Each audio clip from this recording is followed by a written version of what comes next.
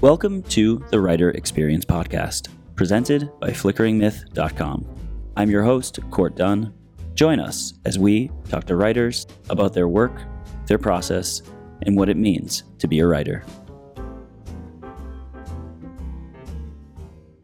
Today's episode is brought to you by Audible.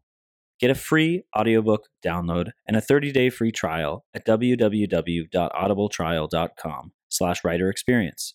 Audible has over 180,000 titles to choose from for your iPhone, Android, Kindle, or MP3 player. Welcome to the Writer Experience Podcast. Today's guest is Zoe Woodall. Zoe is the author of the Giller shortlisted The Best Kind of People, the Lambda-winning Holding Still for as Long as Possible, and her debut Bottle Rocket Hearts. She has published 3 collections of poetry, The Best 10 Minutes of Your Life, Precordial Thump, and the Emily Valentine Poems. Her writing has appeared in Granta, Cosmonauts Ave, The Believer, The Cut, The Toronto Star, The Globe and Mail, and more. She is also a Canadian Screen Award-winning TV and film writer with credits on The Baroness von Sketch Show, Schitt's Creek, Degrassi, and others. Zoe's upcoming novel, The Spectacular, releases September 2021. Zoe, welcome to the show. We're really excited to have you, and we're excited about the book. Thank you. I'm really happy to be here. My first question is always, where are you in the world right now as we record remote? I would love to know where you are. Sure. So I'm in Toronto in the West End in my apartment that I've been in for a year and 4 months. And it's a beautiful day. And I have my 2 cats napping beside me. Zoe, I would love to talk about your origin story before we get into process. Obviously, you worked on a lot of other projects for this book. Can you walk us through, did you always want to be a writer and how you came to this point?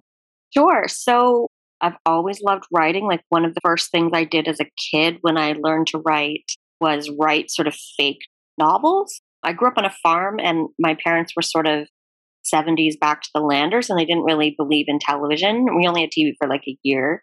And so I did a lot of reading. And I also lived in near a town where most people spoke French. There were only a couple of other English kids. And so I had to rely a lot on my own imagination. Plus, it was like the era of parenting where there was a lot of freedom for kids to do what they wanted. But yeah, so I was always a voracious reader and wanted to be a writer. I think that by the time I got to high school, it seemed a little bit too lofty of an ambition. Like the idea that you could just decide to be a writer and aspire to it seemed like a little bit crazy. And I think I only really figured out that I wanted to try when I was trying to figure out what to do for university, and my mom was suggesting that I think about what I loved to do when I was like 3 or 4. And I was like, well, I don't remember. And she said, she reminded me of how much I wanted to write. And so that sort of clarified some things for me. I started out as a poet and I sort of wrote short stories here and there, but still the idea of novelist felt like a little bit out of my league. It felt, kind of like an enormous project. So it took me a while to get there. My first novel actually started as a short story. I actually sold the manuscript as a collection of short stories, and then one short story kept getting longer. And my editor, who was very kind, was like, I think you want this to be a novel, but I think you're psyching yourself out. And what if you took the project away and just tried to develop it into a longer piece? And that's sort of how I got over the confidence issue of not being sure that I could do it. But I put 2 poetry books out before my first novel, and that really was where my heart was for a long time. And it's still, I told myself that I wouldn't put out another poetry book until I had, really perfected what I wanted to do. And so it's been over 10 years now that I've been wrestling with a new poetry project. But yeah, I'm still hopeful that I'll get back to poetry at some point. Our episodes are always framed around themes. In this case, I would love to focus on writing spectacular. Is that cool with you? Sure, absolutely. I like to start when we talk about a new book that's releasing is doing my worst at reading a rendition of the book description. The Spectacular follows Missy, her estranged mother, Carola, and her grandmother, Ruth. It starts in 1997 when Missy is a cellist in an indie rock band. Carola is emerging from a sex scandal at the yoga center where she lives, and Ruth is planning a return trip to the Turkish seaside village where she grew up. Throughout the decades of the novel, the women reconnect at pivotal moments in their lives as they contemplate motherhood, love, and death. Told between flashbacks and present day, the threads of their personal histories intertwine and overlap to reveal both the stark differences and the deeply rooted intergenerational connections. I've got a few quotes. Zoe Woodall has this incredible ability to go straight at the honest, emotional heart of the story, and yet, even with that ferocity, her writing is always graceful, a total joy to read. It makes it so easy to love her characters. In the best books, characters feel like my friends, but with the mothers of the spectacular, they came to feel like my family. It's from Tori Peters, author of Detransition Baby. And there's some others as well. The Spectacular is a lush, sweeping novel that excavates the maternal layers of a family's genealogy to breathtaking, surprising ends. This book will leave you with a brilliant roar inside your chest. Woodall's prose is a fire with the most complex and daring forms of empathy. That's from Alyssa Nutting, author of Made for Love. There are other reviews as well. There's a ton of them. That's really exciting. How do you feel when you're in the process of releasing a book and you get all these amazing reviews? Well, let me tell you, I basically shot for the moon this round. I get asked to blurb a lot, and it's not always easy to do schedule wise. And so, I'm aware that whenever you ask, it's a favor that they might return, but it's a really I always find it really hard to reach out to people I admire, especially. But, I've had a really great career here in Canada, and my goal with this book was to try to reach beyond the borders and specifically try to reach a community in the States who might be interested in the book. And so I really focused on some writers who I really admire and know through friends or publishers or agents or whatnot. And it just ended up it was just really good luck that a lot of people could do it. And I was really just thrilled every single time a new quote came in. And I feel like I have a lot of karma to pay back to the blurbing industry. I would love to start to work through the process. We usually like to cover everything from inception to completing the book. Starting from the beginning, where did you get the idea and what made you want to commit to that idea? Obviously, writers get a lot of ideas, and it's always about finding the right one that you want to live with, because obviously writing a book takes a lot of time. So how did you decide to move forward with this? So it has a bit of a funny story that I had a false start with it in around 2008,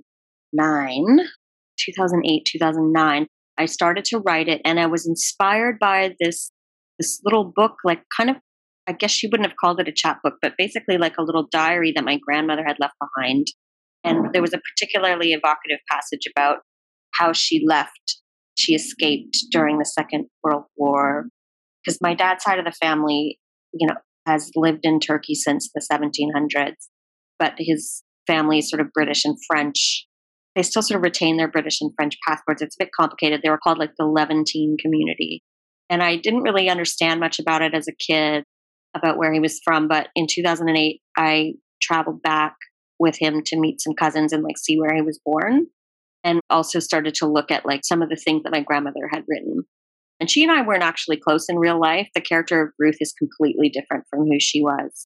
So I had this really interesting journal that she left behind. And I thought, that would be really interesting to incorporate into some fiction. And at the time, I was really interested in what it would be like to write an older character.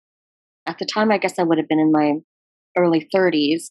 And it was kind of a fascinating challenge to try to write somebody in their 80s who has certain wisdom, having lived that long. And also, I wanted to write someone having a really hot affair right as their life is about to end. For some reason, that challenge was interesting to me. And so then the character Ruth sort of came to be from those two bits. And then for a while, I thought that there would be a really lengthy historical component to the novel. I was going to imagine what it would have been like to be in Turkey in the 1920s and sort of create her life, this character's life, sort of loosely based on what someone who could have been in my family. And then I realized in the course of trying to write it that I'm just not a historical novelist. The depth of research and the attention to detail, I just couldn't quite do it. And so then I sort of put the book down for a bit, and I wrote The Best Kind of People, which was my last book. So it was The Best Kind of People was a bit of a procrastination book, just because I was blocked writing The Spectacular. And then I went back to it immediately after The Best Kind of People was out. And I was really lucky that Andra Miller, my editor at Ballantine, was willing to buy the book as part of the 2-book deal based on a couple of chapters and an outline, which is something I'd never had the privilege of doing before, and it was really exciting. I always actually thought that it would be easier to sell it first and then write it, but it turns out like it also that provides its own kind of new challenges. So from there, like the character of Missy popped into my mind because I wanted to focus on, because I came of age in the 90s. It's a really like my first novel was set in the 90s. It's a really interesting time period. And I've always sort of wondered what it would be like if I hadn't come out. And I came out at 18 as queer, but I don't have the story that most people have where they always knew. Like, I think that if a woman hadn't expressed interest in me, I would have never known, and it sort of feels like a bit of a choice for me, which I know is a bit of a controversial statement, but I was curious, like, what would have happened if I had just kept living my life dating men and not come out until I was in my 30s. And so that was a bit of a premise for the character of Missy. And then I was also really interested in the idea of, the tensions between second wave feminism and third wave feminism, and like what it was like to be raised by second wave feminist moms who were really struggling to be the first generation of women who could, quote, have it all. Although I know it's a really middle class idea, but so that was interesting to me. And that's how kind of Carola came to be, was the idea of like, what if we had this character who hasn't quite figured out her sexuality and is really like doing that 90s third wave thing of trying to be a girl. And in order to be cool and a feminist of that era, you had to sort of be as radical and sexual as the men around you were, like it's a little bit different now. And I kind of wanted to capture that moment of like that Riot Girl era that I remember fondly from being a teenager. And so that's sort of how Missy came to be. And specifically, like my ex-girlfriend's sister had this really interesting story of trying to get her, like knowing that she didn't want to have a baby and trying to get her tubes tied, and no doctor would perform the surgery. And in real life, she was like 39 when she tried to have this done. Like it was clear she was never going to have a kid. But still, they had this like patriarchal attitude around, you might regret it. And what does the specter of regret mean when it comes to the idea of, being a parent or not? And so I sort of gave Missy that dilemma and wrote that first scene with that in mind, just to see where it could go, because I was really blocked on the character of Ruth came before Missy, but Missy was the first character that really kind of sung. Like, when you put your pen on the page or you start typing and it feels like the character is flowing through you and it feels very automatic. And Missy really came to me that way. Like I almost didn't have enough time in a day to get everything down because it was like happening so fast when I was first writing her. And it was interesting to try to bookend Missy at 21 and then Missy at 38 and her different feelings in the different sections of the book. And that's sort of the inception story. Carola came last, and everything about Carola's story was sort of like the newer thing. Like for a while it was just Missy and Ruth. And then when I finally figured out who Carola was, she also came easily, but it was a bit of a struggle to get Carola down on the page. I would love to dive into some of those things a little bit in a little more detail. As far as the outline process, you begin working on a book. Obviously, some people are more into working on outlines than others. Are you, would you say, more of a plotter than a pantser, they say? And what was that process like? How long do you spend on it? And how much do you break from it as you begin to actually get into the weeds, so to speak, and work on the book? It's funny, I started out writing, like my first novel, I wrote very intuitively, and I just sort of let the voices come as they did, and then I edited later. So I wrote really fast and then imposed the structure and the plot later, so to speak. And then my second novel, I wrote it as my MFA thesis, and I was really meticulous about an outline. And I ended up diverting from that outline, but the structure of the outline really gave me, it sort of stopped me from feeling overwhelmed. Like it sort of gave me a place to keep going, and I was able to work a little faster using the outline. But then I missed the sort of magic of doing it bird by bird, like at the Anne Lamott used to advise. And so with The Best Kind of People, I did a bit of a mix of two. Like I had a bit of an outline in mind, but I allowed myself the freedom to go wherever it felt like wherever I felt like going that day. I think because I'm a poet, I've always been like, in terms of form, I always kind of come at the story from character and from style before plot. And then sort of what happens comes later. But then between The Best Kind of People and The Spectacular, I started writing for television. And there are some really positive things that TV writing has given me in terms of that has impacted my process as a prose writer. And, TV is all about outlining and beat sheets and knowing exactly what you're going to get into before you write it. And there's so many, it used to drive me crazy when I started because I would be like, just let me write the script. And then, network executives or showrunners would be like, nope, you need specific beat sheet and we need to have it perfect. You need to rewrite it 20 times before we go to script. And it was like the opposite of what I'm used to with prose. But then what that did when I went back, because I shift between both careers, when I went back to prose, I was used to figuring certain things out, before expanding. And so in some ways, TV writing has helped me write plot and understand plot in a way that, the cliche is that plot is, not something you really think about as a literary fiction writer, or you don't think about it first. But it kind of helps. It has helped me specifically with The Spectacular to kind of harness the chaos of all the character and the dialogue and all the elements of story that are a little bit more, harder to rein in, so that when you're thinking about the reader and what they're going to want to keep reading, and like the editorial process, and just sort of working within the constraint that you have in mind from the beginning. So with The Spectacular, it was a little bit of like, I had an outline, and then when the character of Ruth and the historical elements weren't working, I had to go back to the drawing board and think about it differently. And yeah, so it kind of was all over the place for a while, but like going back to try to keep outlining and keep mapping when I did reach an obstacle was helpful. We have a lot of writers on this podcast. Do you like what writers write? Do you like free stuff? Well, Audible is offering a free audiobook download for listeners of the Writer Experience podcast, with a free 30-day trial to give you the opportunity to check out their service. I recently downloaded James Joyce's Ulysses for my commutes into the city, while our producer Harry, who may or may not exist, has been enjoying J.R.R. Tolkien's The Hobbit.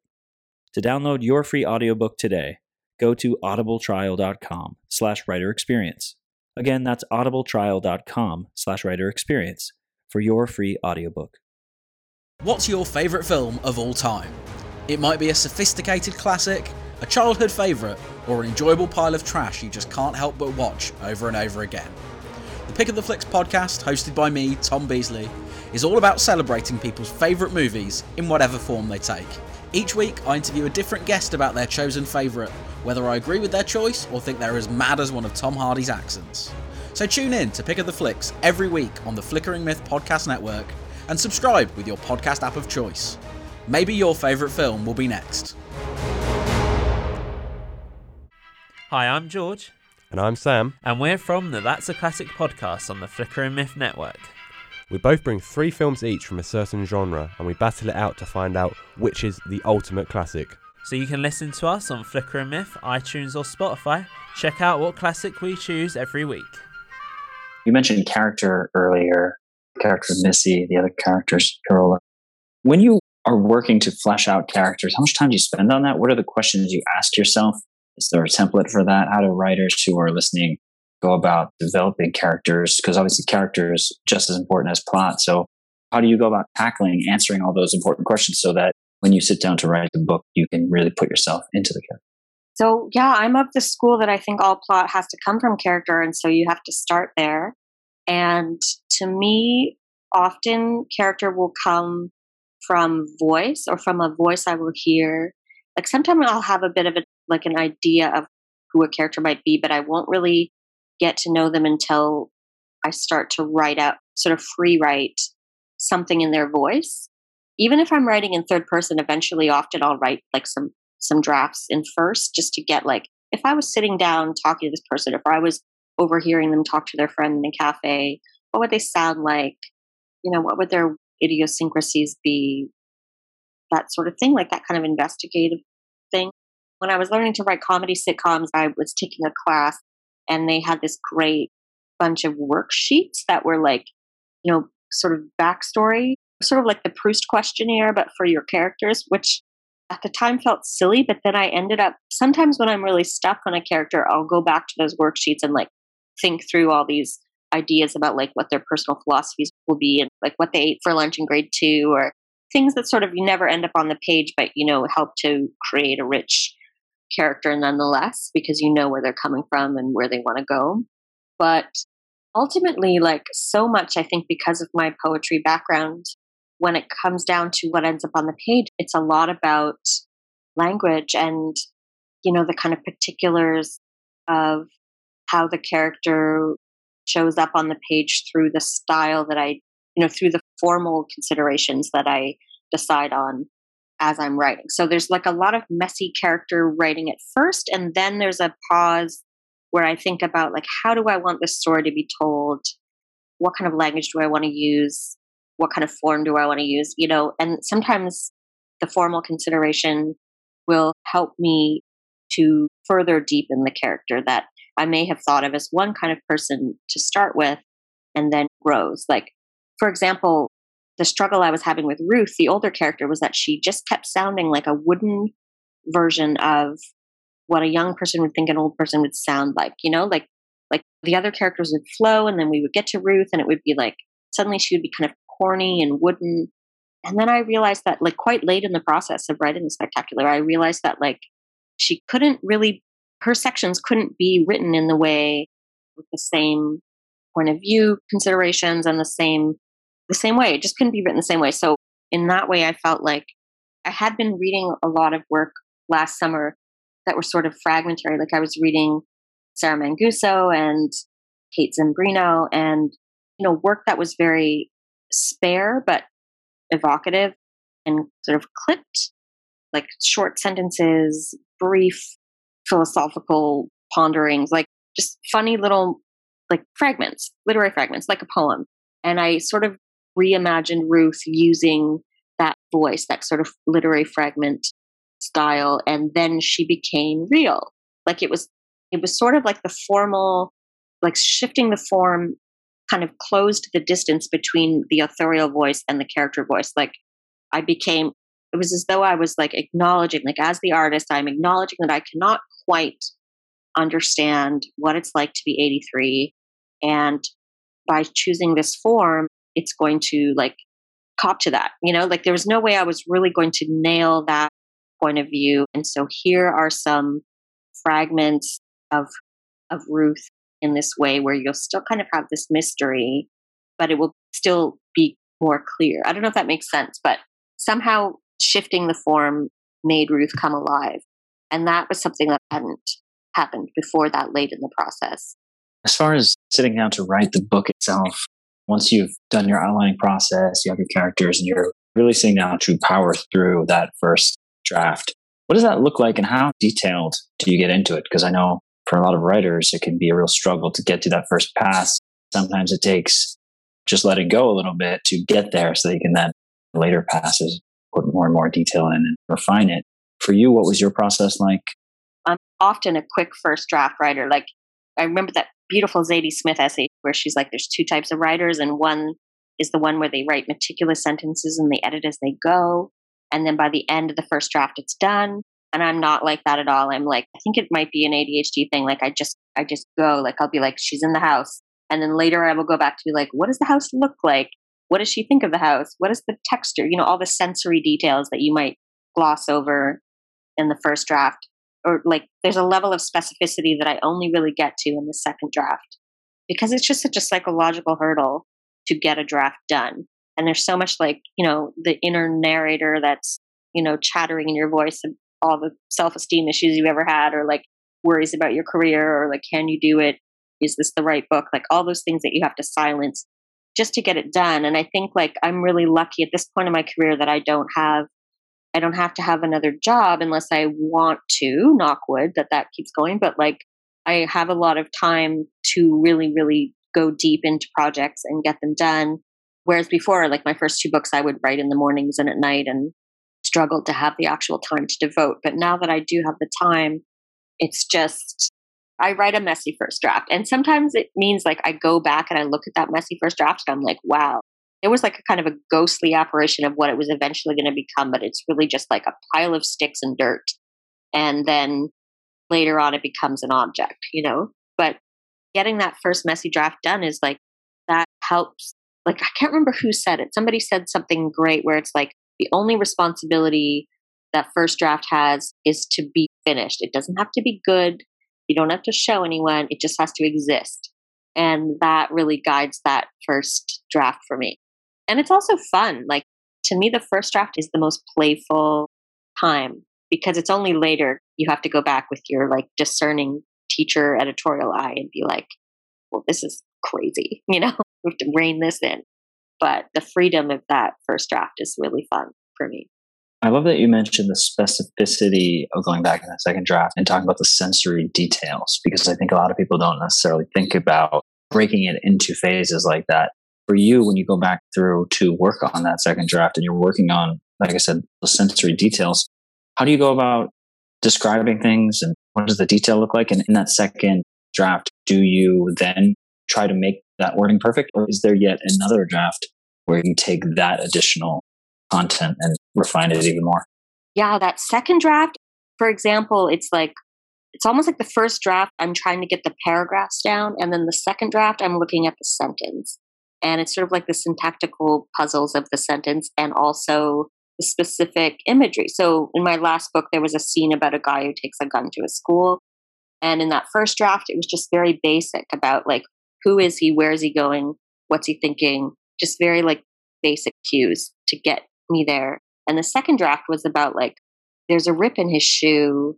It's raining. He can feel how wet his foot is. He wrote his drug dealer's number on a pizza box. Like just very specific things that will anchor you into the scene and make you want to keep reading, because when things are too general, it's that thing you kind of teach when you're teaching creative writing, like you want to step away from the generalities, and the more specific things you can anchor in a scene, the more interesting it will be, and the more interesting your sentences will become. And so, yeah, the second draft is about nailing more of that specificity, getting the details right. And then the third draft is more about just refining. Like it's like every step is a little bit more refinement and a little bit more. I find in the third draft, third draft, some of the style comes out in terms of the structure of the sentences and how the rhythm and the prosody and the way you want to hear it out loud, and you take away even more of those generalities and like laziness. I had a great teacher in my MFA, Michael Winter, who said like, go through your draft and take out every smile. Every time someone smiles, every time someone shrugs, like any kind of lazy tick that you have. And there's so many that we have, and like so many that writers in particular, we all have our own weird things that we'll put in as a shorthand in a scene. And like, it's funny to go back and realize like, I make characters smile all the time because I don't want to do the work of, in that moment, I don't want to do the work of really like explaining or showing emotion through other ways, and in ways that might ultimately be more powerful. As a TV writer, you mentioned some of the differences on the outline phase, but as of actually writing, when you write for TV, would you say you go through the drafts similarly in any way? And then also, and this is somewhat unrelated, but I know that the key difference between screenwriting and authoring a book is that on a book, you can say what the characters are thinking. Can you walk us through some of the similarities and differences of actually writing a script versus a book? Sure. I mean, the biggest difference, it depends on the show, and it depends on if it's my own show or another show. But yeah, there are some like kind of fundamental differences about, when you're writing entertainment versus when you're working on a piece of art. But then hopefully the kind of shows I really want to work on do like straddle art and entertainment. And but basically, like there's so many different approaches to dialogue, because screenwriting is so much a lot about dialogue and about making sure you get into that scene as fast as possible and leave as fast as possible. Like there's a real economy, and there's also everything is about conflict. Like every scene is about conflict. There's not a lot of room for, and there's so much about, in prose writing, there's so many things that, are in the director's hands on screen, like what the room looks like, there's only so many words you could put on a page. And there's so much constraint in terms of like what you need to get done in a certain amount of pages. TV writing ends up feeling more like a bit of a puzzle. And it's about like, also because so much of it is done by committee, unless you're a showrunner. Like I've had the experience of watching an episode that has my name on it where like, I didn't write those jokes, like it's so collaborative. And there's a freedom in that because, you can't be self-protective the way you are as a prose writer. But every character, every scenario in a TV show has been written by, 10 people if you're in Canada, 20 if you're in the States. And like, it's so different. It's just, I don't know. In TV, you have to be able to think so much quicker and think through. And also you have to be able to quickly abandon ideas. You have to be an idea machine, and then you have to be able to let go of something you thought was brilliant and just move on to the next thing. So it's such a different process, but in some ways they can help, working in both can kind of help each other sometimes, like, especially in terms of like creating character or like writing a pitch for a TV show or trying to come up with an original idea. I think having been a prose writer, that can only help you in the imagination stage and in the pitching stage. But the specific skills you need to write a really good script are different for sure. And I'm still figuring it out because like I've only been in the TV game for 6 years and it's such a hard competitive industry. Zoe, before you go, I would love to ask you a couple bonus questions. First one, we always ask if you could take any writer to any restaurant.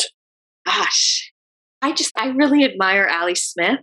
And I think it would be fascinating to have ice cream with her and just chat about style. I don't know. I think she's so innovative and her work blows my mind. So I think I would choose Dairy Queen with Ali Smith.